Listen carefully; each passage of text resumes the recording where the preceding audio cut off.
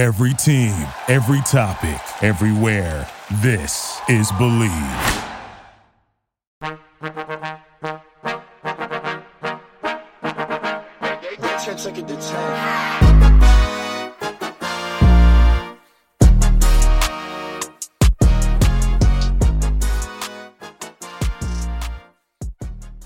Hi, motherfuckers. Did you miss me? I wanted to introduce myself like Lizzo did on her album. Anyway, welcome to Pop Culture University, where we talk about what is going on in pop culture and see what we can learn from it for our own lives. If it is your first time here, thank you so much for coming. Take a seat in the classroom wherever you would like. Everyone is welcome here. If you are not new, thank you so much for coming back. I love you. I stan you. I'm in your fandom. You guys, this week has been so long, yet the days have been so short. And that is just adding to my depression. I look outside, it's 5 p.m. I think the day is over. It's hard for me to be motivated and function. And November's a hard-ass month. I always thought like January, February were the most trash months of the year. No, I think it might be November, most trash month of all. Life is just raw-dogging me and laughing in my face. But kind of everyone, though, because there's been a lot of shit going on this week. And that's what we're going to talk about on this podcast. Today's episode, we got a lot of shit to go over, like Taylor Swift Eras Tour ticket fail fiasco that literally left so many preteen girls victimized, crying on their bathroom floor, and parents wanting to shoot themselves. Then we're going to talk about the Grammy nominations and why we really don't care who got nominated for a Grammy because they are a scam. Then we're going to do a Pete Davidson and Emily Ratajkowski update. And lastly, we need to talk about the fact that Twitter might cease to exist by the time you're listening to this podcast, which would be like worst case scenario. That would be the only thing to make life worse right now. If we lost social media, that is my only outlet to be happy. Okay, so before we get into it, make sure you rate this podcast 5-star on Spotify and Apple Podcasts. I love when you guys leave little reviews. I love reading them. They're so cute. If they're nice, of course. If you're telling me that my dad will never love me, I don't like those ones. Screenshot yourself listening to this podcast, post it to your Instagram story, and tag me. And if you do, I will hit you up. I have so many of you that I DM frequently, and I will always DM you back if you just put me on your story once. Get the name of the podcast out there. We don't have big companies pushing it for us. And yeah, so let's get into this insane episode of Pop Culture University. Take your seats. Class is in session.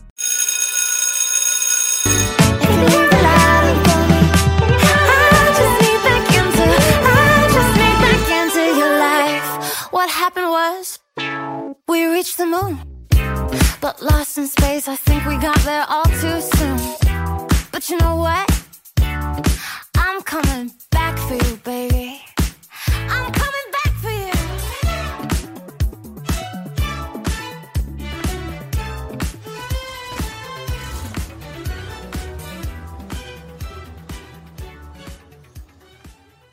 Trying to get Taylor Swift tickets in these last 2 days was all hell broken loose. It was the Great War, and I didn't even think it would be that insane. But trying to get these tickets for the Eras Tour was like storming the beach of Normandy on D-Day, and the amount of people who made it out alive was not a lot.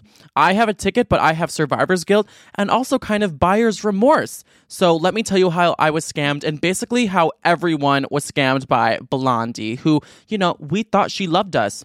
So the Swiftie army, the troops were gathering, people were making alliances, trying to get tickets, going in the pre-sale together, hoping that through all the bloodshed, they would come out the victor with a good enough ticket in their hand. I didn't think it was going to be so bad because I just wasn't worried about it. I thought everyone would get a ticket. I thought it would be so easy because for the Reputation tour, everyone got a ticket. And a lot of people bought their tickets really late, like a month or two before the show. And I knew Taylor's fandom had grown since then, but not such an astronomical amount that this fiasco would happen. Taylor gave us 2 pre-sale days that we could register for, the fan pre-sale on Tuesday and then the Capital One pre-sale on Wednesday. She added almost double the amount of tour dates. So honestly, I thought as long as you got pre-sale, you were going to be A-okay and everyone would be totally happy. And Taylor Swift was like soothing us the night before. She was at the EMAs, basically the European version of the VMAs, and she gave a speech after winning Music Video of the Year, talking about how much she loved the fans and they're her whole life and the reason she has a job, and she's just so thankful. I'm so blown away. You have no idea how much it means to me to even get to do this as a career. There's not a single moment I take that for granted. I love you so much. I can't believe I get to do this as a job. It's all because of you. Thank you so, so much. But that was just the calm before the storm. Because on Tuesday morning when this all went down, I woke up at 9 a.m. thinking this was just going to be easy peasy. You know, let's move on with my day. I'll get a ticket, spend a lot of money, of course, but I'll just continue on. Next thing I know, a nuclear bomb goes off. It's like that scene in Mean Girls when Katie is talking about how things happen in the normal world and then how things happen in girl world. And there's that flash to all the humans acting like monkeys and ripping each other apart. That's how it was when tickets went on sale. Now, admittedly, we should have seen this coming because 1.5 million people got the pre-sale code for Tuesday. That's an alarming amount of numbers because given the size of the tour and the size of stadiums, there's only a little bit over 2 million tickets in total. And you could have bought up to 6 tickets if you got in the room to buy a ticket with pre-sale. So for some reason, I thought we would all be fine, but you know what? I should have known. They also had to waitlist 2 million people because they couldn't sell, obviously, 3.5 million tickets. And I felt bad for people who got waitlisted, but I was like, you know what? That's responsible of Taylor. Some people need to be waitlisted. The fans who were eager enough to sign up fast enough, they should be the ones to get the pre-sale tickets. This whole time, too, I thought they were going to save some tickets for the general public. So I just thought pre-sale was like this lovely opportunity for us. Taylor was even so sweet. She posted the week before that her concert tickets were going to be really affordable, and she has her fans back. She is doing altruism. I don't even know what that means, but in her song, she's like, did you hear my covert narcissism disguised as altruism? She was disguising herself as altruism with this because she said they were going to be between $45 and $500 for the tickets. And yeah, $500 maybe a little bit, but for a artist of this size, that's not a lot at all. So people were really happy they could afford this. That was a lie. You guys, it was all a lie. The second I saw those prices, I was like, it doesn't seem very American capitalism to me. There has to be a twist here. And I absolutely knew there was going to be a twist. And when I heard the rumbling, right when that countdown happened for people to get in the queue, it was like the countdown at the Hunger Games. The bloodshed started. Do you know why? Because even though just 1.5 million got the pre-sale code, 14 million people showed up on Ticketmaster, crashing the whole website, guaranteeing that only a small, very, very, very, very few select people would be able to get a ticket. People took off work. People took off being a hater that day. People took off anything that's important to them to try to get these tickets. They got pre-sale for both days. They bought a boost so they could get in the queue faster, and they still didn't get the tickets. And I'm here to tell you guys that even if you did everything right and you didn't get a ticket, that's not your fault. This is a therapy session where we're going to help each other work through this. It's not your fault, and you will be okay. Okay, that is the message of today. You did your best. So not only did 14 million people show up, but a lot of bots showed up buying the tickets. If they got in, they bought the tickets really quickly and then went to resell them on StubHub and whatever other gross concert selling website that David Dobrik has probably promoted because he's a scam artist flop. They were selling them for 10 times what they were worth. I saw a ticket that was supposed to be $600 going for like $30,000, even up to $95,000 because Taylor Swift fans are so desperate that they would do that because they love her that much. And then problems were just ensuing with the limited availability and the website just absolutely crashing. People were in the queue waiting for hours. As I said, I woke up at 9. I thought I'd be out of there by 10. I was there all day until 4 p.m. I was still on FaceTime with my friends who were trying to get tickets at the doctor's office. Anytime the doctor would leave, I would unmute the chat and be like, okay, like what's going on? What number are we at now? You know, the world just hit 8 billion people, and apparently they were all in the queue for this concert. And anyone who was lucky enough to get to the front, they would quickly get on the map, try to click on a ticket, and they would buy it, put it in their cart, and then once they hit like secure the ticket and pay for it, it would say, oh, we sold your ticket. Oh, like it's gone now. You can't buy that ticket. So people would then get kicked to the back of the line and then have an absolute panic attack. And some people even went as far as the purchase went through of buying the ticket, but they didn't actually get the ticket. So Ticketmaster was like, oh, we're sorry. Like this is our problem, but you didn't get the ticket, but we still charged you. There was one woman, let me tell you this. Like, thank God this didn't happen to you. You know, it could have been worse. She tweeted this. Her name is Sydney Wallace. She said, I waited in line for Taylor Swift tickets for 8 hours today, and SeatGeek charged me 14 times for the ticket that I was never even able to purchase. So now my bank account, this happened on multiple cards, she said, are frozen. I'm broke. It overdrafted my accounts, and I did not get tickets. And it's 14 charges for varying amounts from $500 to $700. So she probably just lost. Like, what's the math on that? I'm not a mastermind. I can't just do that math in my head. Times 14. So she literally lost almost like $10,000 from all of that, which is absolutely insane. Imagine waking up thinking you're going to buy concert tickets from your favorite artist ever, and then at the end of the day, you're $10,000 poorer, and you still don't have the concert tickets, and none of your debit or credit cards work anymore. What a fucking scam. Okay, and let's talk about scams, because not only were people having major problems wasting their whole day trying to get tickets that they never even got, but people who did get the tickets were scammed beyond belief with these VIP package tickets that they were selling. As Taylor said, they're going to be $49 to $500. And then she said, but VIP, if you want to get something special, you know, are going to be from $500 to $1,000. So in my head, VIP is only like the first few rows. If you want to get these extra packages, some amazing thing the day of, sure, you'll pay extra. You're getting a front row seat anyway, so you probably are going to pay extra, and you're willing to, and you're excited to. But when the fans were frantically trying to buy tickets before someone else did, because you would click on a seat, and by the time you could even buy it, it was bought by someone else. People were just frantically trying to click anywhere to buy it, that the people at Ticketmaster knew these desperate Taylor Swift fans would not even look if they were getting a VIP package or not. So guess what they did? They made just about every single seat in the stadium a VIP ticket. So yeah, sure, there were tickets that were between $45 and $500, but that was only the seats on the 300 level, and not even all of them on the 300 level. Every other seat in the whole stadium was VIP. So they scammed the fuck out of everyone. Complete lies, complete bullshit, deception. So embarrassing. Like capitalism at its worst. Everyone was tweeting afterwards that they didn't even know they got VIP until after the fact they got the tickets. Someone said, did we all just not know that we had VIP until after the fact? And yeah, I agree with that. I didn't know I had VIP until after, because me and my friends, this was the second day with the Capital One pre-sale. We failed the first day, didn't get shit. I was really worried at that point. We come back the second day. We like buy credit cards and take a hit to our credit so we can get these tickets. And we finally get in the room to buy a ticket and click on seats. And the time that we got in there to the time we actually hit buy was probably 60 seconds, because we knew we had to go so quickly after hours of waiting, that quick. So we click on 3 different seats. There was problems with the first 2. The third one, we just click buy. We think it's not a VIP. We think we're going to spend like $500 at the most. We check out. There was only 3 of us. My friend's credit card that we used, he was charged over $3,000 for the seats. But we were so desperate that we just bought them that fast. And apparently we got the Karma Is My Boyfriend VIP package. Bullshit. What the fuck is that? It's almost like insulting to our intelligence how shitty this VIP package was that Ticketmaster did.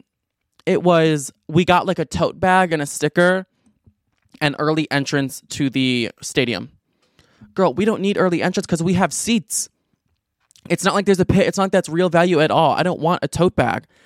I just felt so scammed. My friend who bought the tickets, he was like, I'm sorry, you guys. I didn't mean to spend that much. Like, I'll sell them. I'll give you the money back. I think I acted too quick. And I was like, no, bro, you're fine. I would have done the same exact thing. I knew I was going to spend a lot on this. I knew there's going to be a catch. I just wish this didn't happen. And then they had the nerve to charge us service fees, but we didn't get any service from Ticketmaster. So like they should have paid us service fees because of how bad the service was. The tickets were supposed to be like 500 something. At the end, we each paid, about 1,000 each. I feel almost like embarrassing saying that. Afterwards, I just felt like such a fool. Like Taylor Swift really played me there and she won because unfortunately, she's the problem. It's her. at tea time, everybody is agreeing. So yes, Ticketmaster is definitely the monopoly behind this. People, even AOC, tweeted that Ticketmaster is a monopoly, and that's a huge problem that is a contributing factor to this, because since they don't have any competition and all the fans are going to that one site, one, that means the website is going to crash. Two, that means they can up the prices. They can scam us with these VIP packages all they want, and we just have to deal with it. So just like you guys, if you got tickets or you didn't, I feel like a bozo. I feel sad and like disappointed in Taylor. So I'm glad we all feel that way, so we can kind of like lean on each other. And Swiftie TikTok has definitely been leaning on each other in this moment. But I'm not going to let myself feel stupid at the same time, because everyone thinks that, yes, Taylor loves us, she loves the fans, but before that, they think Taylor's a capitalist. Let's be honest. And that's the truth. She knew exactly what was going to happen. At least, I don't think she knew what was going to happen with the crashing of the website. Of course, she didn't want that. I don't think she knew what was going to happen with the glitches of people getting sent to the back of the line and not being able to buy a ticket even if they secured it. But she knew the VIP package scam that was about to come on us. There's no way she didn't. There's no way she doesn't know exactly what everyone is going to pay and how much she's going to expect her fans to pay. And even the bullshit names of the VIP packages, like the Karma is My Boyfriend package, what does that even mean? Like, what is that supposed to represent? She knew, she probably gave them those names. And Taylor knew Ticketmaster is a monopoly, so they can work together to scam us. Do I think Taylor Swift's a bad person for this? A little bit. I am a little upset with her exclusively, yes. I would like to talk to Miss Swift. I'm not gonna cancel her or not listen to her, but I'm disappointed. And I think this is why she did this. Taylor likes breaking records. She likes the accolade. She likes the title. She likes being the heavyweight champion of everything, even though she's as skinny as a needle. She likes being the world heavyweight champion of the music industry, and she is. And with Midnights, she had a capitalistic mindset going into this era completely. She saw how good Fearless Taylor's version did, Folklore, Evermore, and then Red Taylor's version did. She saw the success of all that, and she said, I can really squeeze these fools for money. For Midnights, she sold 4 different vinyls, and that made like a clock that you could buy for your wall. Who needs 4 vinyls of the same album? But fans just want it all. They think it's cool. She sold Target exclusives, 4 different versions of Anti-Hero. She sold a lot because she knew that people would buy everything.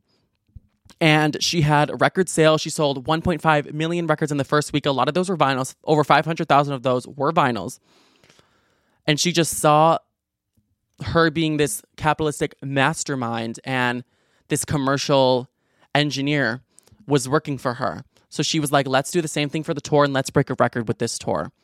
But unfortunately, her want for the accomplishment and the title came at the cost of her fans, and I think she consciously made that decision because she knew the fans would love her enough to buy the tickets, to feel upset for a minute, and then forgive her right after.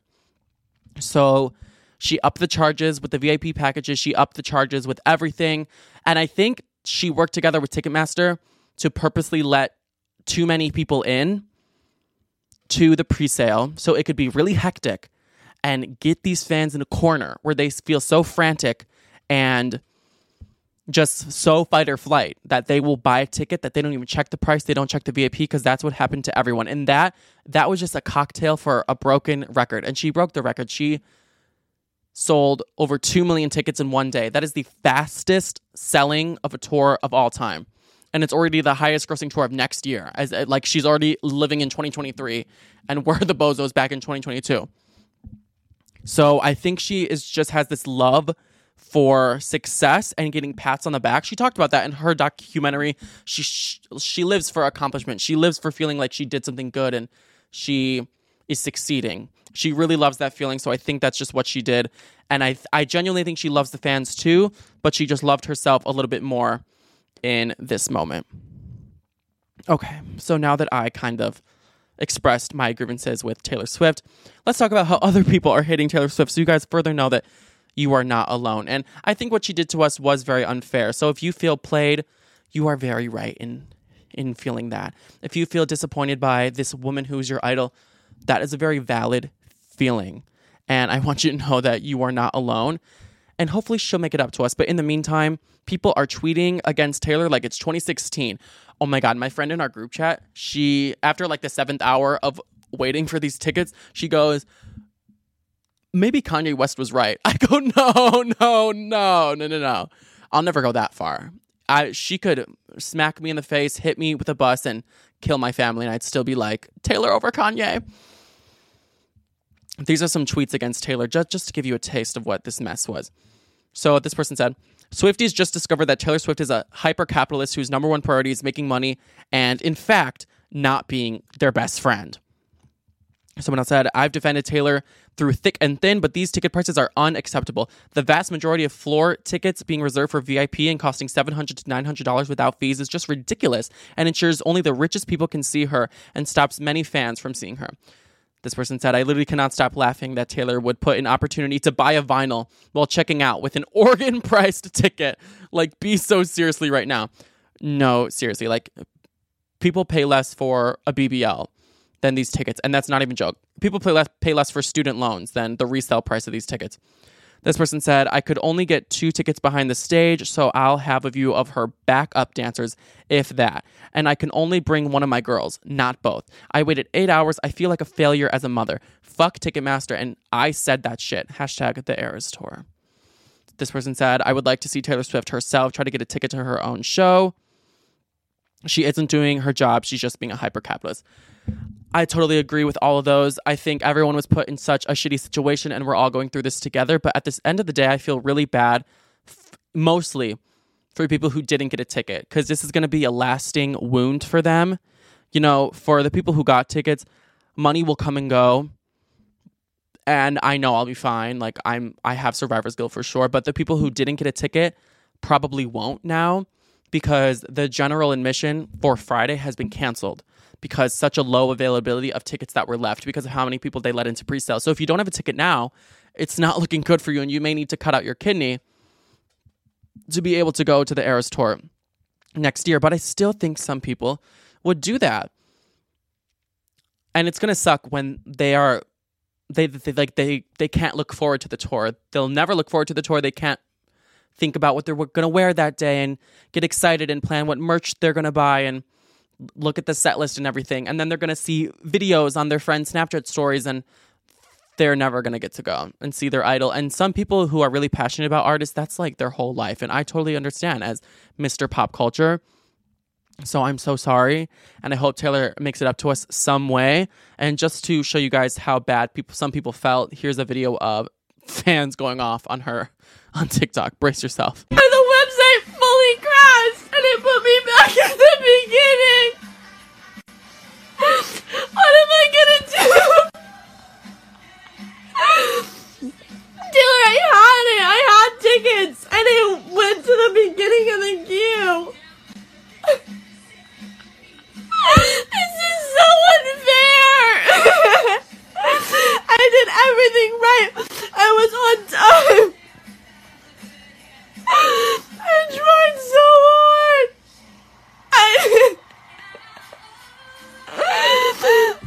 I'll update you guys what happens when I'm... The line has stopped moving. I'm not getting them.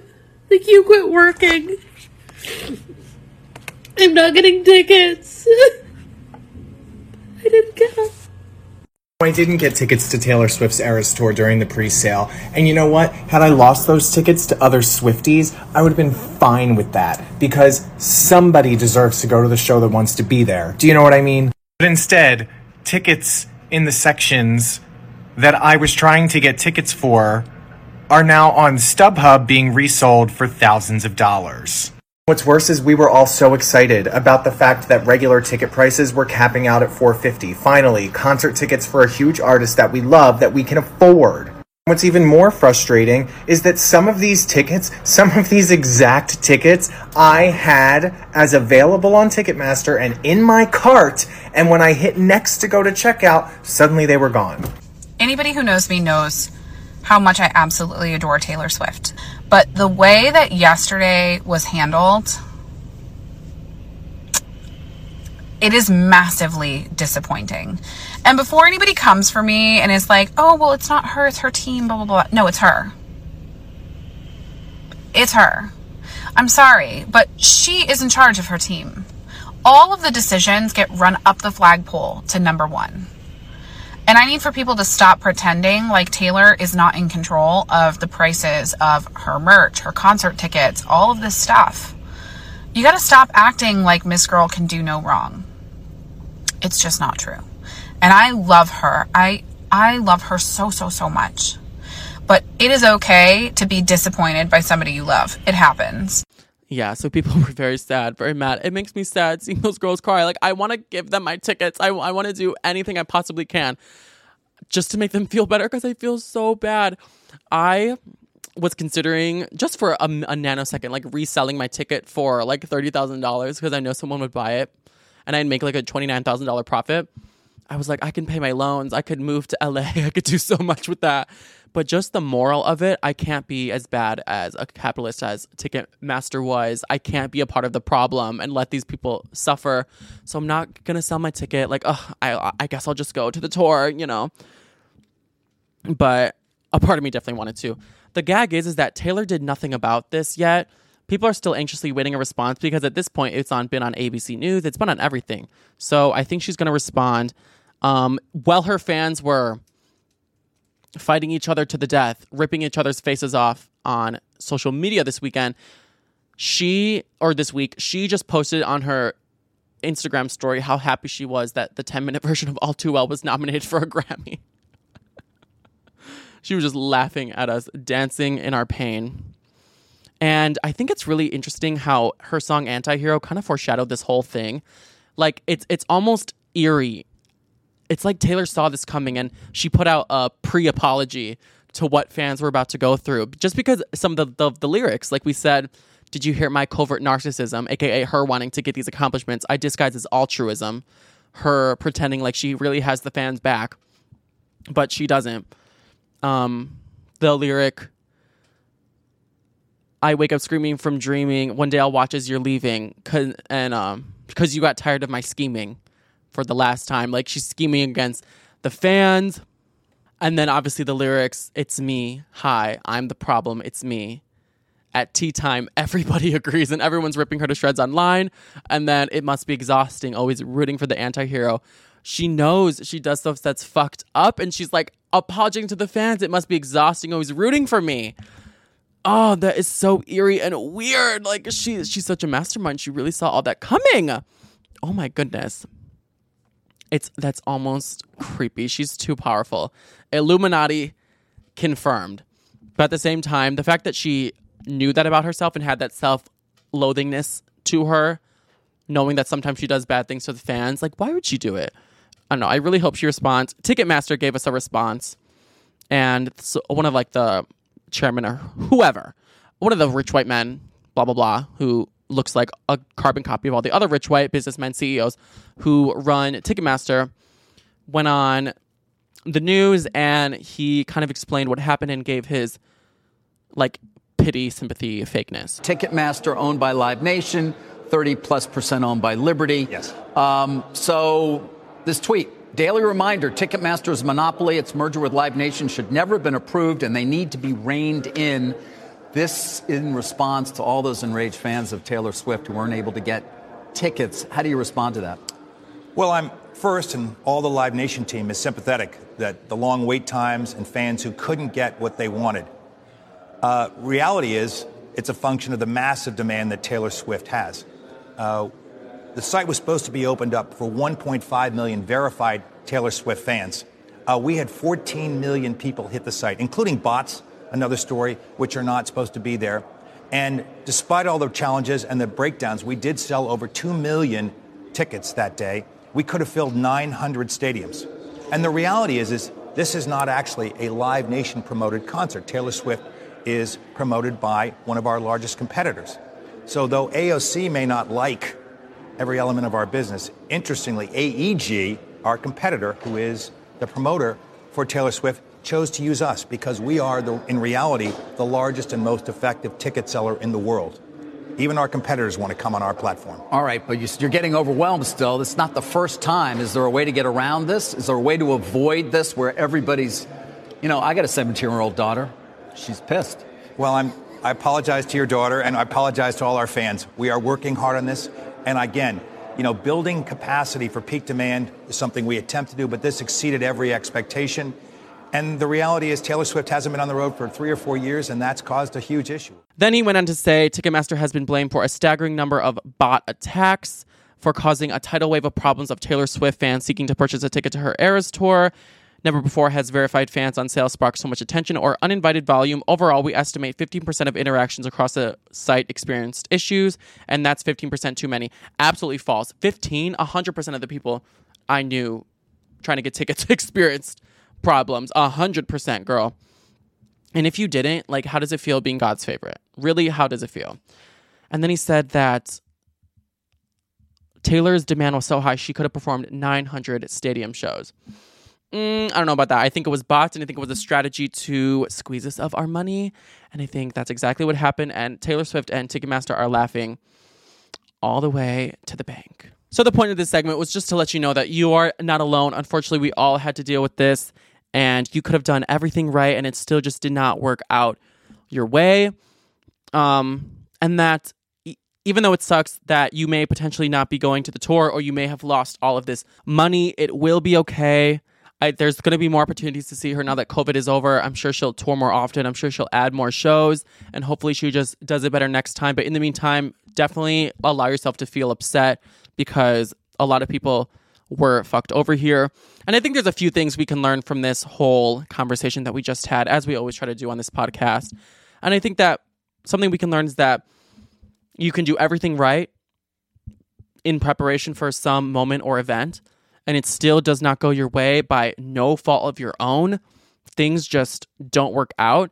And all we can do is be prepared for the worst, but hope for the best, and not hate ourselves or be upset with ourselves at the outcome, because we knew we had our backs, and we can go forward even if we lost the battle, knowing that we are bad bitches who tried our absolute best. So y'all had your own back. Unfortunately, things just don't always work out this perfect way that I wish they would, and that's going to happen multiple times in life. And it's a very sucky part, but at least we can learn to not have self-loathing because of how things work out. Something else we can learn is that I think, like Taylor Swift did to us a little bit, that we shouldn't take advantage of people that love you just because you know what they would do for you, because you should treat the people who love you the best and give you that true, undying, passionate love. You should treat them the best because they will always be there for you. They are the most valued people that you have in your life, and you don't want to take them for granted and disappoint them, because if you do lose them, which you could if you start to take advantage of the love they have for you, that would be the biggest loss of all. So treat the people in your life the best who love you the most, and do whatever you can in your power to not fuck them over for any personal gain, because relationships and family and friends is worth the most, and it's not worth any sort of personal gain. And I wish Taylor Swift did not get tempted by that. But sometimes we can be disappointed by the people they love, not because you did anything wrong, but because they are just choosing themselves in this moment. I want to disclaim, though, I do still love Taylor. I will be streaming her, not just because I got a ticket, but just because I know that shit works out this way sometimes. So I'm not going to spread hate or try to take anyone down. And I don't want death threats by the Swifties. But I just wish it didn't work out this way. It's me. I am the problem. It's me. It's me. I am the problem. It's me. It's me. Hi. Everybody agrees. Everybody agrees. It's me. Hi. I'm the problem. It's me. I'm the problem. It's me. Time. Everybody agrees. I'll stare directly at the sun, but never in the mirror. It must be exhausting, always rooting for the anti-hero. The Grammys are what artists live for. It's long been considered the pinnacle of success, the one award in music that actually matters. When you could be introduced as a Grammy winner, it really elevates you and changes your life as an artist forever. Even if you flop after the fact, no one can say shit about that because you're forever Grammy winner, blah, blah, blah. I think it's time we move away from that notion, though, and realize the Grammys are just the scammies. I think it's actually the award that matters the least in music now. And we're going to go over why. But first, we're going to talk about the Grammy nominations and give them a little credence by even talking about them, because why not? It's fun to judge nominations, and award shows at the end of the day are just entertainment. So let's go over the nominations for the 2022 Grammys before we then debunk why the Grammys don't matter at all. So these are the top nominees for the year based on how many they are up for. Beyonce is up for 9 Grammys this year. And as we know, Beyonce is already the single artist to win the most Grammys ever. I believe at 28 or 29 Grammys. So the Illuminati contract is signed and it's working for her. She also tied Jay-Z for the most nominations ever now, both at 88. They're so powerful. It's actually so scary.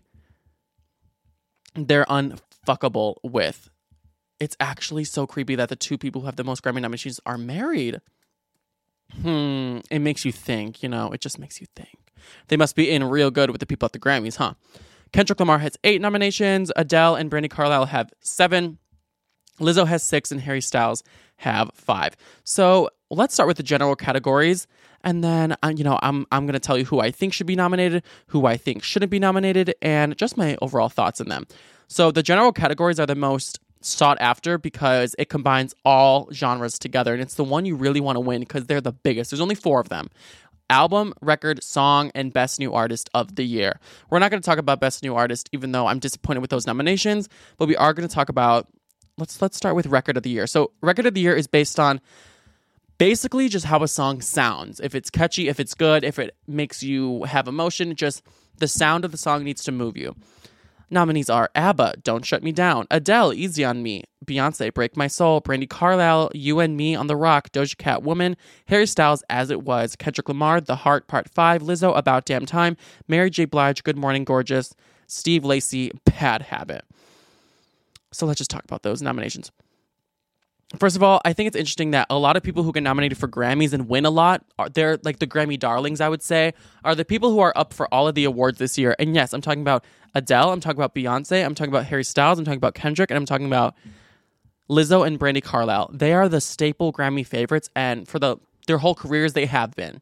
And it's almost like no one else is even given a shot at winning in just the mass amount of Grammys that these artists win. It was shocking to see ABBA in this category for Don't Shut Me Down, because ABBA has been notoriously snubbed by the Grammys for their whole entire career, and like Dancing Queen and Waterloo and everything like that. They've just had such an amazing career.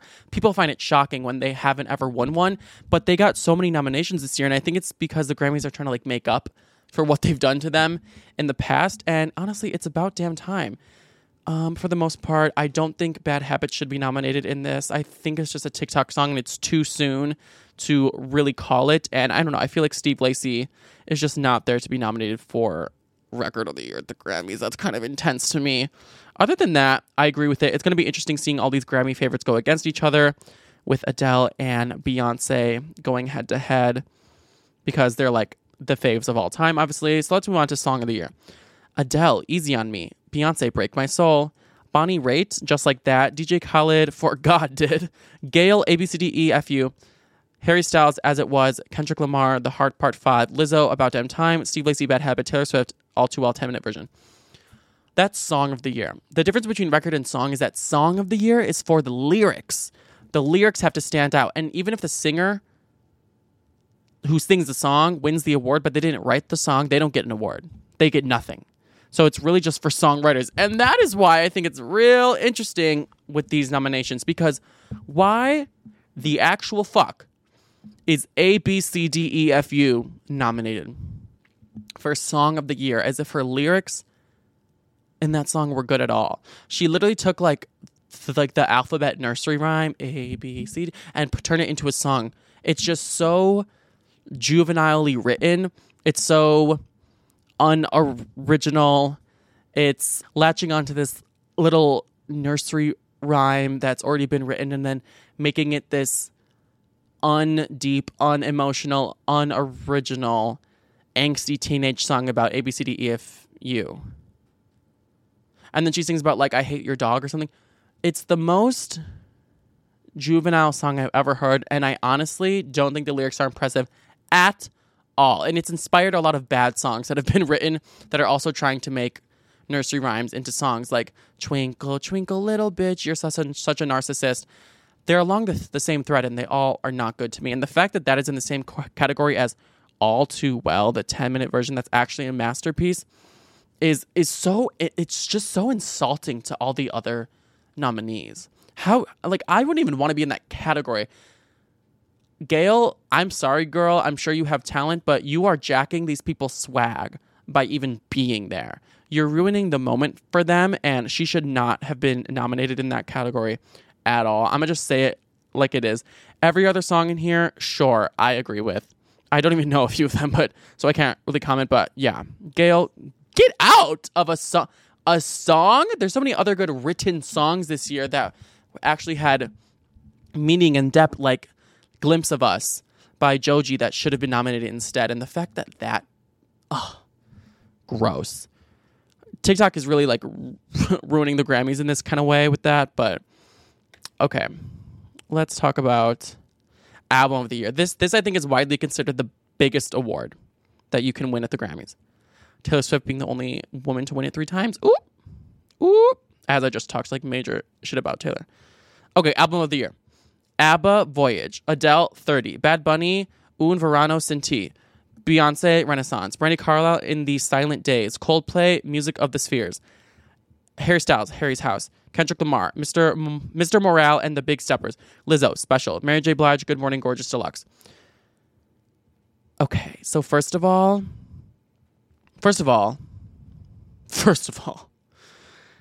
we are going to get another BL versus I almost said Adonce. I almost combined it, Adele and Beyonce. Adele and Beyonce face off with 30 and Renaissance. And that is going to be interesting as fuck. And I think if Adele wins it, we would get the same exact acceptance speech where she's like, fuck my album. This should go to Adele. And then she breaks it in half and like cries, like ugly cries on stage. And I you know what? I wouldn't mind reliving that. But you know who I think is going to win this? Harry Styles. I really think I do.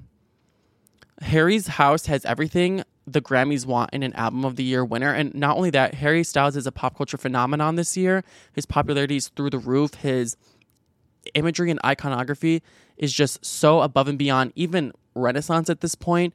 And he has the #1 song of the year as it was. No one has sold as much, been #1 for longer, did better with streaming than that song. So I think of all these albums, Harry Styles has the best chance to win. And I know it's crazy because Beyonce and Adele are the favorites, but I think Harry could do a major upset here. Even though I do love Renaissance and 30, I love Special by Lizzo so much, and I'm so happy she got nominated because she deserves it. The first time I heard that album, I was like, oh, that's definitely getting an Album of the Year nomination. I think it was amazing. And I can't wait to see what Lizzo wears. I love her. She's so funny and iconic. Let's talk about the snubs. Ed Sheeran got snubbed for Album of the Year. That's crazy. For his Equals album, he had songs like Shivers and Bad Habits. And I usually do shit on Ed Sheeran, that leprechaun looking ass bitch. But I liked this album by him. I used to hate on him the most for being really one note and never changing his tone of just these like soft boy simp ballads on acoustic. But the way he totally did the pop star thing and changed something up, like, I have mad respect for him now. Mad respect for him. And I actually feel bad that he didn't get nominated. Megan Thee Stallion, Traumazine, and all her singles like Plan B and Sweetest Pie were snubbed. Plan B is such a fucking bop. The lyrics to that song are so raw and real. The only accolade you ever made is that I fucked you, a bitch. And then she says, like, my pussy is the most expensive meal you'll ever eat. Those are some lyrics that I can get behind for Song of the fucking Year. Those are some lyrics that I can just scream in the car going so hard to, like, that is a masterpiece in my opinion. That should win Written Song of the fucking Year. Sorry, Megan. Red, Taylor's version, did not get nominated. I'm kind of upset by that. Even though it is a re-release, there was a lot of new stuff on there, and I mean, it still outsold all the girlies. So Rosalia, Motomami didn't get nominated. That was a huge snub, in my opinion, because that also took over the world, and Rosalia just won Album of the Year at the Latin Grammys. So the fact that she didn't win or even get nominated here at the American Grammys, it's giving like they already had a token Spanish-speaking album and they didn't want to do too. That's what it's giving, to be honest. Demi Lovato was snubbed. She deserves it. Album flopped. Wasn't good. Bad. Who else was snubbed? Was there anyone else? Okay. So Bruno Mars and Anderson .Paak, what was their album called? In Evening with Silk Sonic. So they were probably going to win if they were nominated, but they didn't submit their album this year. No one knows why. They just didn't want their album to be nominated for Album of the Year or anything. My theory is this. Bruno Mars is the Grammy darling of all Grammy darlings. No, he hasn't won the most, but you want to know something about Mr. Bruno Mars? Mr. 5'2" player? He has never lost a Grammy he's been nominated for. Isn't that gag-worthy? Like, the fucking gag. Never lost? Like, the surprise is ruined. You know, if I was Bruno and I was nominated, I'd be like, oh, I'm winning tonight. So, and they already won for Record of the Year last year for Smoking Out the Window, because that was released before the album and before the cutoff date. So the album had to wait till this year. But they didn't submit it. I guess they didn't want it to win. Maybe they wanted someone else to shine. Maybe they feel like they had their moment. They wanted to move on from the whole era. Mad respect to them for not even caring. And I could have seen them winning over like Beyonce and Adele and Lizzo and all that. So the fact that they cleared the way, cool as fuck. I'm glad they took out their own competition. Good for them. One obvious snub is Nicki Minaj for Super Freaky Girl for Song of the Year. She wasn't even nominated in the rap categories, in the pop categories, which is the most like interesting thing to me. It's actually just straight up suspicious, because I could be hard on Nicki Minaj sometimes with what I think like a hit is, and if I think her songs deserve the hype. But Super Freaky Girl was undeniably a hit, and one of the biggest hits of the year. It was the #1 song. It was in the top 10 for 10 weeks at this point, over that. It was one of her biggest songs ever to perform commercially on the charts. And you couldn't walk into a club, you couldn't get in the car without hearing that song. So it almost seems personal, and the Grammys were attacking Miss Chun-Li, the Street Fighter, not nominating her. And do you want to know why they didn't nominate her? Because they have a personal agenda against Nicki Minaj. And it's a conspiracy theory that I don't even think it's a conspiracy theory, but the people at the Grammys blackballed Nicki Minaj from ever being allowed to win a Grammy in her whole life. And that's the fucking tea. And here's why. Because Nicki was performing at the 2012 Grammys, like at the height of her, like just her career taking off, like when she really just exponentially exploded, like went to space, like the biggest artist of the fucking year, that year. And Nicki did all these promos for the Grammys in 2012, and that was the most viewed show of the decade. The Grammys in 2012 were the most viewed, with almost 40 million viewers. Isn't that fucking crazy? With almost 40 million viewers. And Nicki was scheduled to perform that night. Obviously, she promoted the whole show. She was going to perform. And she was going to do her song, Roman Holiday, which is admittedly a crazy, off the fucking rocker, batshit insane song that only someone possessed by a devil, aka Nicki Minaj, being possessed by her alter ego Roman, could have put on. The song that's like, bitch, twitch, motherfucking right, this is World War VI. A crazy song. And they wanted her to perform that. The Grammys chose that song off her album, because I don't know if you know this, the Grammys are so highly produced that the artists don't pick what song they get to perform. The Grammys choose how they want their show to go down, and they pick which song off an artist's album they get to perform. And they chose for Nicki Roman Holiday, as if this was a setup. So anyway, the day comes for the award show in 2012, and Nicki's time to perform is less than 10 minutes away. And they go into her dressing room and say, hey, we don't want you to perform anymore. We don't want you to do this performance anymore, because If you saw that performance, you would know it made the Catholic Church very upset. Yeah, as if they don't have enough to be upset about already over there at the Catholic Church. I could go on and on about the Catholic fucking church. The amount of the Catholic Church bullshit I had to deal with this week with my grandma's like funeral and everything and having to sit through a Catholic Church mass. Scammers to the max. Like the Catholic Church are such scammers. I'm sorry if I'm offending anyone. You know what? I rescind that. I take it back. They're not. I love the Catholic Church. Anyway.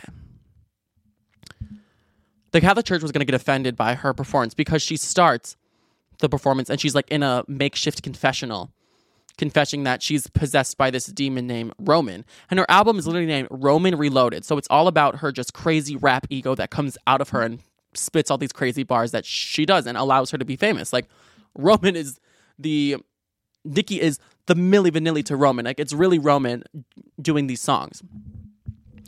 And then the end of the performance is her like getting exercised and getting like levitated in the air and just a lot of demonic shit going on in that performance. As if every artist in the Illuminati doesn't do demonic shit. Like Lil Nas X rode the devil, gave him a lap dance. Where do we draw the line? But apparently it was there. So they said, Nicki, we don't want you to do the performance.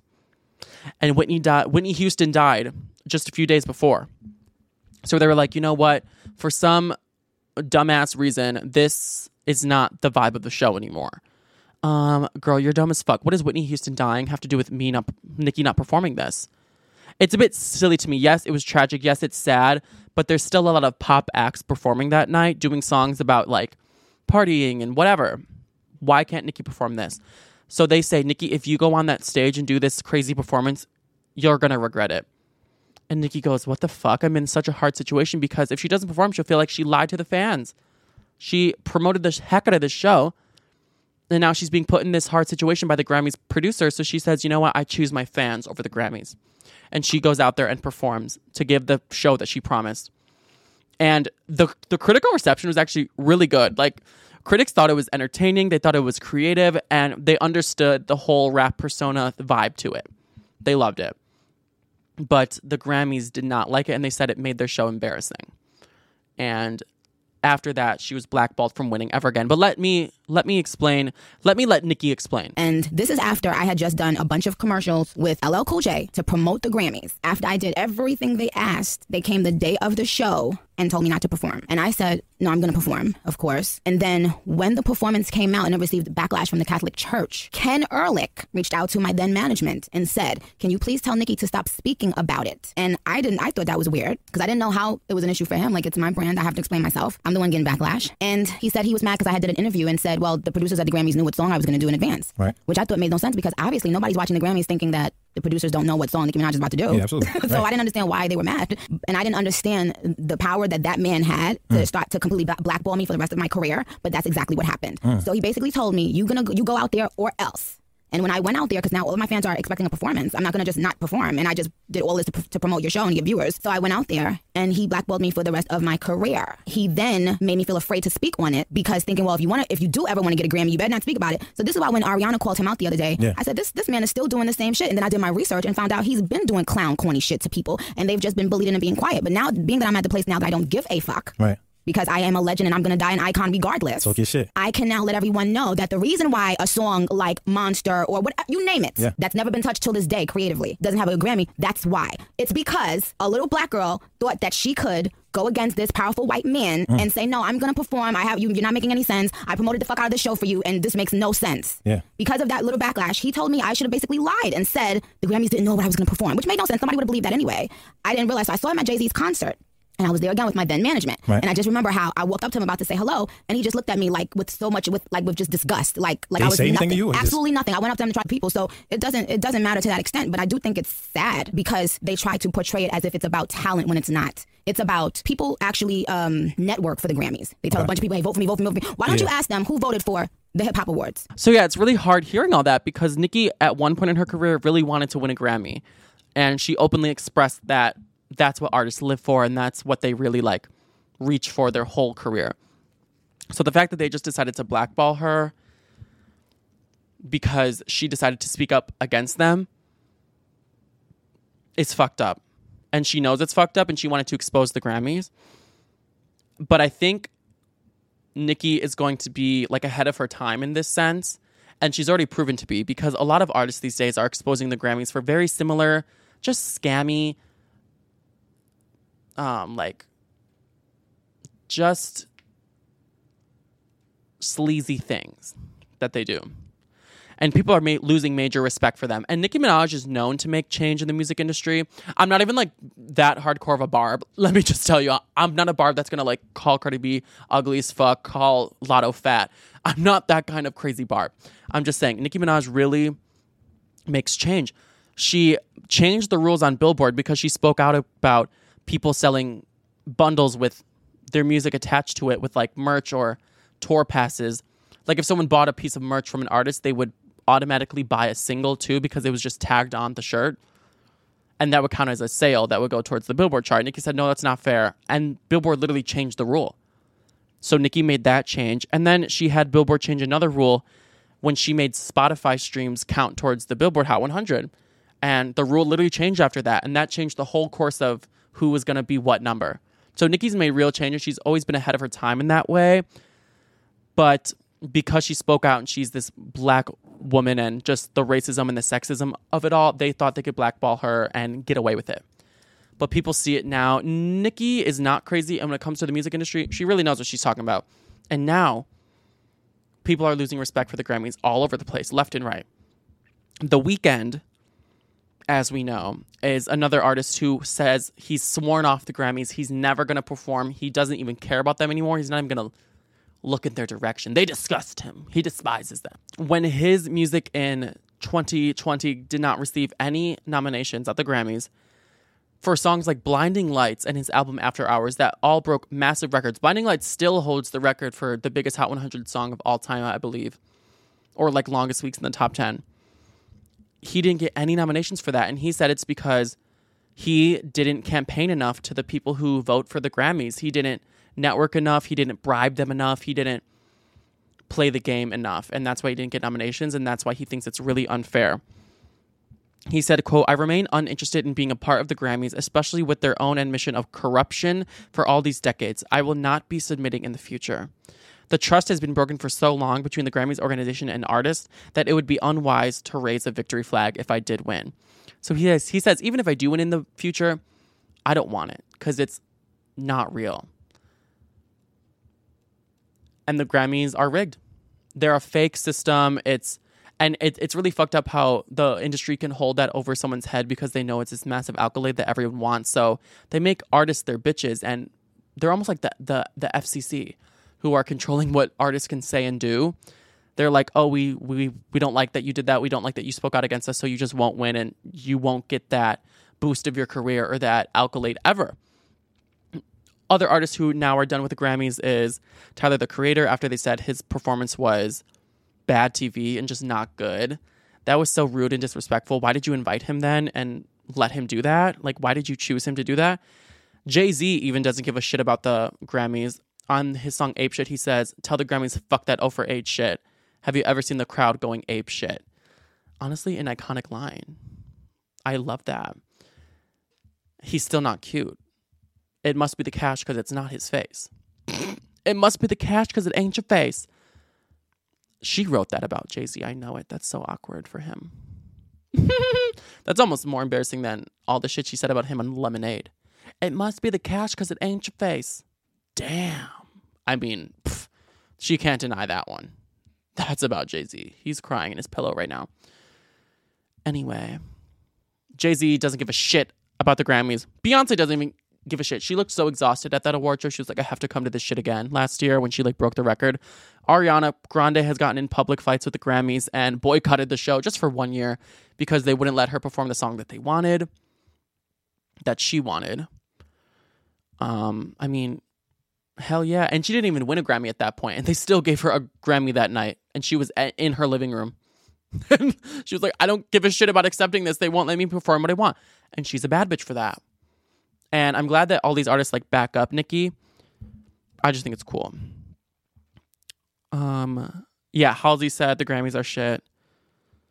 And someone who used to be a CEO at the Grammys, Deborah Dugan, has come out and said the whole thing is rigged. Literally.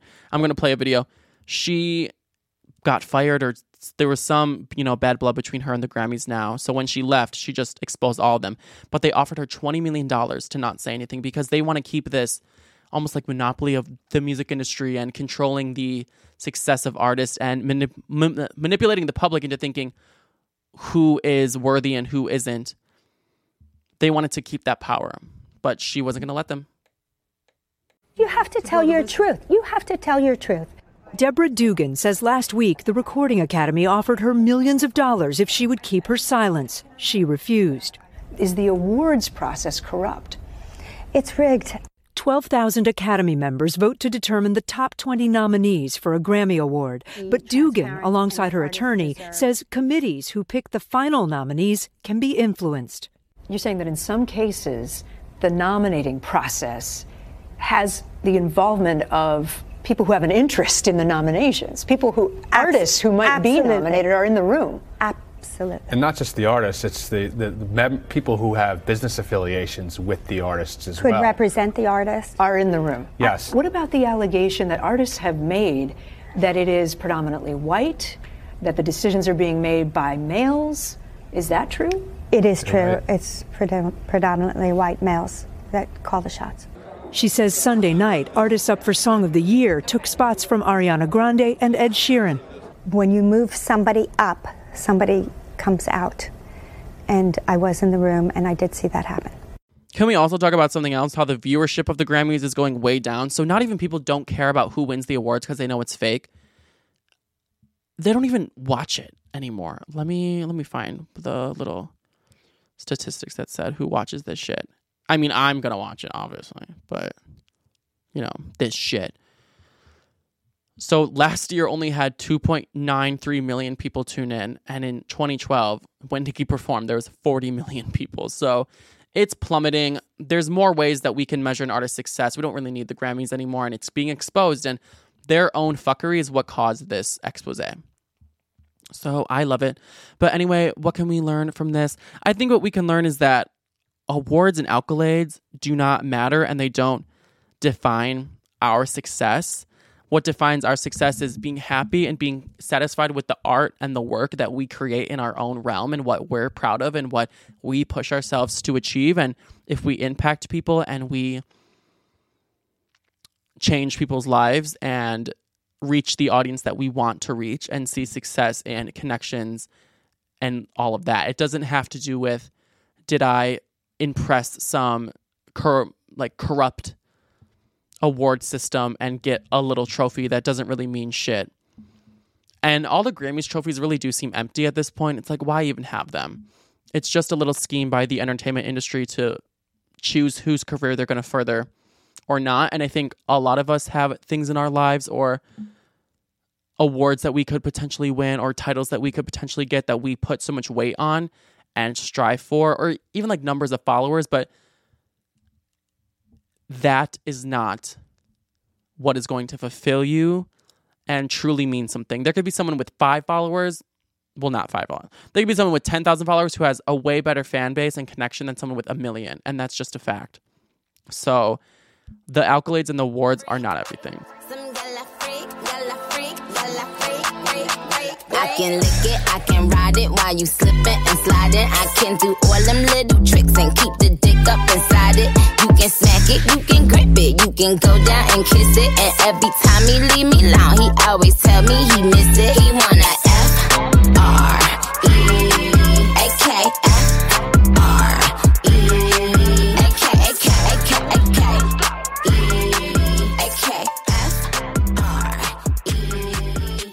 Pete Davidson and his dick have scored again. And as we know, last episode we were talking about Pete with Emily Ratajkowski and how I think it may even be an upgrade from Kim motherfucking Kardashian because Emily is so gorgeous.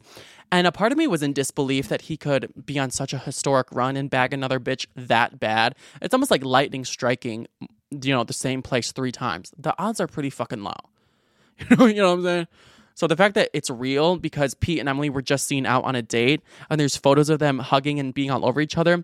Photos, you guys. If they're on my Instagram story, I'll repost them on there. Insane. They were like hugging and then people say that they were kissing in the back of the building and they're wearing matching outfits. black puffer jackets and gray sweatpants as if they were like coordinating. They're already that cringy level of couple. She probably saw his dick print in those sweats though, and it probably looked amazing. Emily had a present in her hand, and it was Pete's 29th birthday. So, she gave him another birthday present too. And allegedly, they've been a couple for a few months now. They've been talking for a while, and now they've finally made it public and started going out together. And they both really like each other, but it's still in the early stages. I'm worried for Pete still, even though it seems to be going good. I hope he had a lovely birthday. I'm worried for him. Like, Pete should be in the NBA with all the rebounds he catches, and that's not me being a bitch. But Emily just divorced her husband in September. So not very long ago, she has a kid with that man. It was a very long-standing relationship. So the fact that she just jumped into Pete, it sounds pretty familiar. It sounds just like what Ariana Grande did after she broke up with Mac Miller, and then what Kim Kardashian did after she broke up with Kanye West. And it's almost like women are using him in some way. Yes, he gets the clout in exchange, but he's being used as this like rebound for fun, like rental dick that they can just have a little bit of fun with, and I feel bad for him. And these gorgeous, badass women, yes, it's amazing to have them. You get the baddest bitches, the best arm candy in the fucking game, the most interesting, like the full package, elite women. You get them, but that means you have more to lose, and it probably stings a little bit more. I think these women are just in a phase of wanting to have fun again, feel excited again, laugh, because he's a comedian, and then, have sex with a good dick. And that's it. But I think that Pete might think they're going to get married and, brand himself with their names, and they're just not on the same page at all. So I'm very worried for Pete. I hope Emily doesn't break his heart, but I hope Pete doesn't break his own heart by going for the same women all the time. So what can we learn from this? I think we can learn that sometimes we create our own heartbreaks through expectations. And you can't, I know it's hard, but you can't get wrapped up in the fantasy and the fairy tale and the hopeless romantic of it all of just wanting to be swept off your feet by someone and walk into the sunset and just live happily ever after knowing each other for just a little bit. Yes, that's fun. Yes, that's great, but it's not responsible for your own heart and not hurting yourself. I do love that idea, but you need to kind of contain yourself with your emotions there and try not to catch feelings like that, or make yourself catch feelings faster than you have to, because you could break your own heart. And I think that's what Pete does to himself a lot. So we just need to protect ourselves in that way. I saw a tweet that said, this is crazy what I'm about to say. The tweet, it said, "My theory is that Pete Davidson is actually dating all of these children of the Illuminati to find out what really happened on 9/11 to avenge his father." Oh my God, because his dad died in 9/11. Oh my God. I think it's true too. Let me know.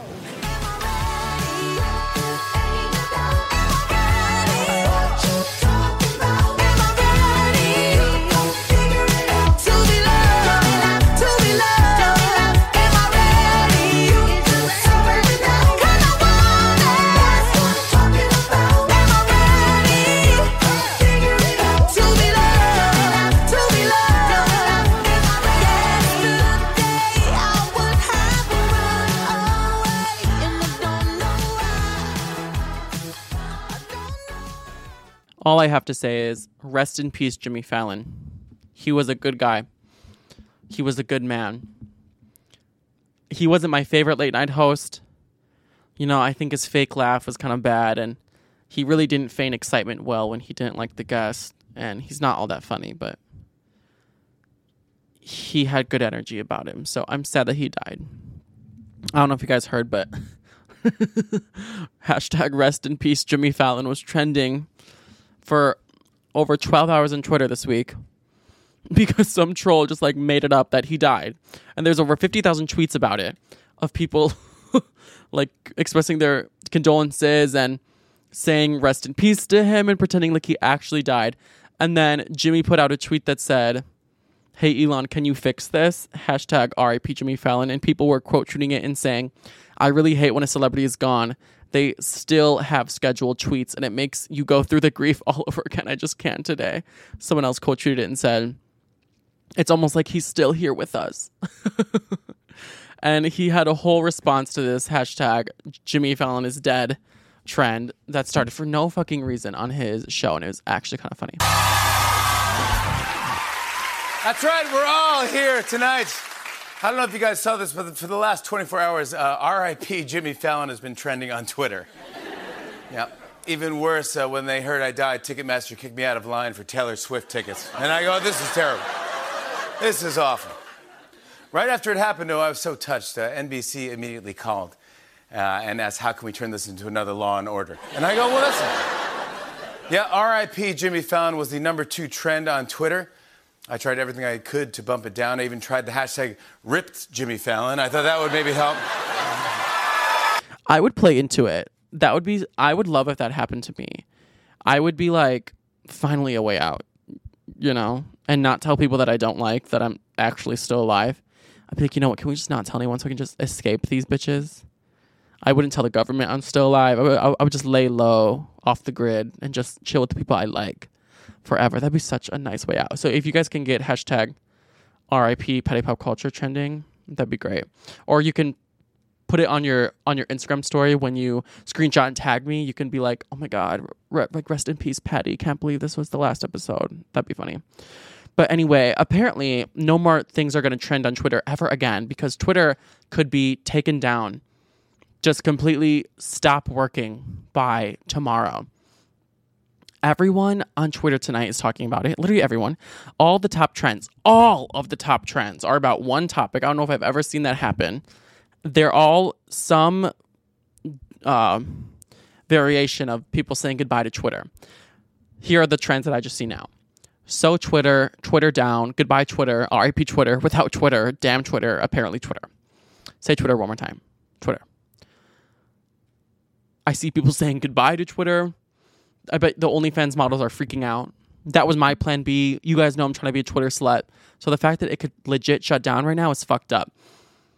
And that is because Elon Musk is a tyrant and he's like herding the people away from Twitter. He's making the environment so toxic. He said, I'm going to create an environment so toxic that no one will be able to stay in this fucking job. And that's exactly what he's doing. So earlier this month, as we know, Elon fired top executive / the workforce of Twitter in half and fired any remaining staff who dared to speak out against him on Twitter or troll him in any way. And then, just to make it worse, he sent out an email this week that said, going forward, to build a breakthrough Twitter 2.0 and succeed in an increasingly competitive world, we will need to be extremely hardcore. What does that even mean? Extremely hardcore at your job? I'm sorry, unless I'm getting an extremely hardcore paycheck, I'm not going extremely hardcore. He continued and said, well, the email continued, and it said, it asked the staff to click yes if they wanted to stay with the company and agree to go hardcore. And those who did not respond to the email and hit yes by 5 p.m. on Thursday would be considered to have quit and given a severance package. So I guess they have until tomorrow or today when you're hearing this to decide to leave or not. And 42% of the company has already left. I mean, I don't fucking blame them. I would too. He said he wants long hours and high intensity.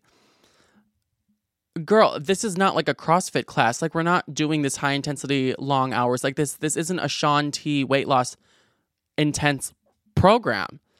Like, does he expect these people to be sprinting around the Twitter office or typing so fast that their fingers in the keyboards start smoking?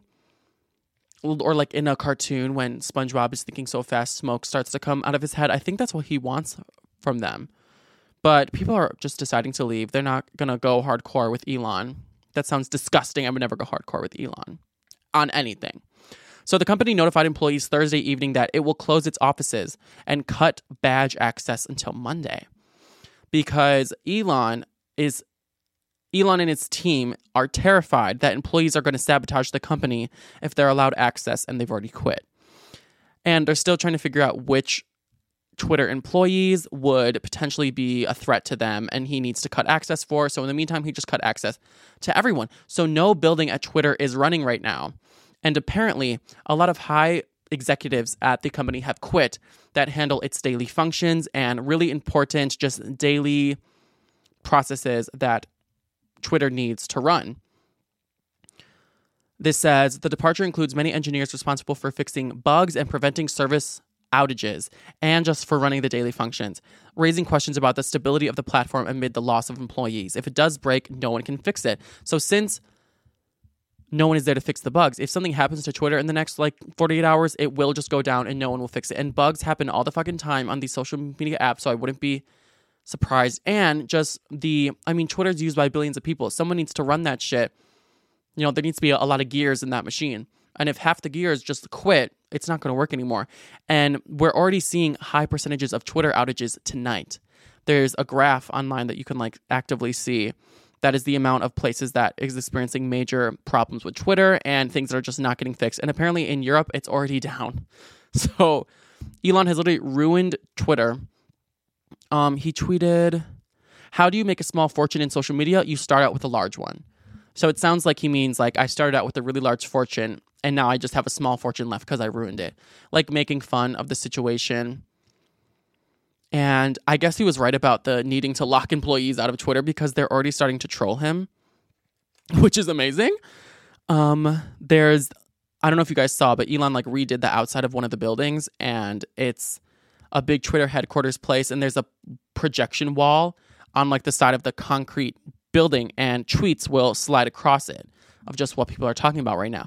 And one of the workers changed the tweet that is sliding across it to roast the fuck out of Elon Musk, and they went Mean Girls. They went below the belt to the nth degree. They went Real Housewives nasty on him. This was going across a building in a busy city, and it said, "Mediocre man-child, pressurized privilege, petty racist, megalomaniac, worthless billionaire, bankruptcy baby, supreme parasite, petulant pimple, profiteer, space, Karen." Oh my God. Who wrote that? They wrote that from the depths of their soul. They wrote that with anger running through their fingers. Damn, I don't think I've ever seen someone be roasted that hard. And it honestly probably felt so good to do that. And I kind of wish I could have been the one to say that about Elon. So not only are they leaving him, they're happily leaving him and roasting him on the way out. They are burning the bridge completely. They said, not only do I not want to go hardcore with you, you freak, I'm actually going to go hardcore against you. And kind of iconic. But anyway, people on Twitter were talking about what they want their last tweet to be in case Twitter just breaks tonight and they never get to tweet again. Someone said, my last tweet, I want it to be, I will never ever buy a Tesla. Someone else said, to all my exes, fuck you. Someone else said, if this is my last tweet, I just want to tell all the billionaires in the world that they can all fuck off and they're going to burn in hell. Someone quoted a tweet that said, Kendall Jenner announces her horse is expecting a baby via surrogate. And they said, this should be the final tweet. I agree. I think that really just totally encapsulate what Twitter has been this whole time. I tweeted, I thought it would be funny if my last tweet was just Balenciaga in all caps. Like if Twitter's like getting burned at the stake, like in that one show in American Horror Story when the girl gets burned at the stake and she's like, Balenciaga! And that's her last word. I thought it'd be funny. But another one that I think would be a good last tweet would be, I beat Twitter cancellation. Like no one, you know, I survived. I didn't get canceled based off my old tweets and now I never will. I think that'd be funny. I think that would honestly save a lot of careers. But at the same time, Twitter's just too special to me and too important and too special in a lot of people's lives. And literally, I think it's the main news source in the world at this point and brings so many humans together every day, makes friendships with people, changes people's lives with the information that is exchanged on that and the just valuable connections that people who would otherwise be isolated in their real life wouldn't have. So if Twitter goes away, I'd actually KMS. Like, I'd be so depressed. I would have to just like take a one-way ticket to Mars with Elon. I would have to. I couldn't live. I'd have to go through withdrawal, like addiction withdrawal processes. I swear, when I was like younger and my parents could ground me and they would take my phone, I would start shaking. So I think I would start shaking if Twitter actually went away. And I hope for all of us, after all the shit we've been through this fucking week, I hope that doesn't happen to us. It's like, which one of these companies' big names is worse? Ticketmaster, Grammys, or Twitter? I don't know, but they all seem kind of fucking horrible. So yeah, Twitter, you know, before we know it, this could be the end of the Twitter as we know it, and I really hope it's not. All right, well, thank you guys for listening to Pop Culture University today. I hope you had fun spilling the tea and just really getting into it with me. And, you know, I hope you had a good time hanging out with me because I love doing these and I love hanging out with you, spilling the tea. And then my favorite part, honestly, is like DMing afterwards, seeing what people think, exchanging, you know, just like gossip with each other. It's my favorite thing. So screenshot it, post it to your Instagram story, tag me, you know, leave a cute review, leave a 5-star on Spotify, Apple Podcasts. You're already here. It means the most. Tell your friends. Tell your mom's friends, hide your kids, hide your wife, and actually don't. Tell them about me. But, yeah. I got really bad news yesterday, as if there's not enough shit going on. I don't know if I told you guys before. I probably did, but I auditioned for Squid Games, the reality show, on Netflix, and I got a call back, and I bought a passport because I really thought I was going to be a contestant on, you know, the fucking Squid Games. And then I got an email yesterday, and they told me I'm not picked. I'm so sad. I'm going to go red light, green light myself, if you know what I'm saying. But, you know, I really just missed out on my opportunity for not only clout, but for $4.62 million. That's a big L for me, and I'm just going to have to process that. Like, I'm actually hurt. But the audition process, like, what was I not serving to them that said he should be on the show? I literally won most likely to be on reality TV as a superlative in school, so I don't get why. Like, I just don't get how so many people who know me personally can recognize that I am a reality star who's destined to be on TV, and they just didn't see it. It's confusing to me, but, you know, I guess they're blind or deaf or something, and I really do send my condolences to them for that. But yeah, I think they made the wrong choice. I wish I was on the fucking show. But anyway, that's not going to stop me from reapplying to whatever. I want to do Big Brother. I want to do all those things. So I'm going to keep trying to fulfill those dreams, you know what I'm saying?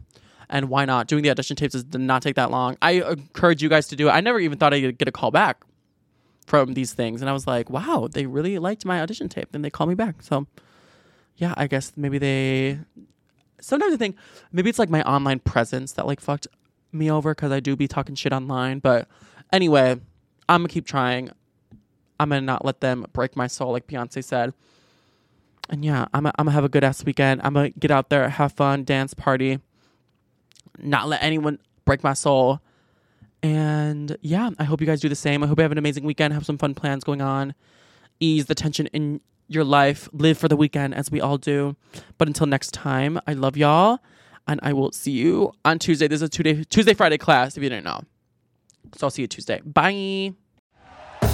Thank you for listening to Believe. You can show support to your host by subscribing to the show and giving us a 5-star rating on your preferred platform. Check us out at Believe.com and search for BLEAV on YouTube.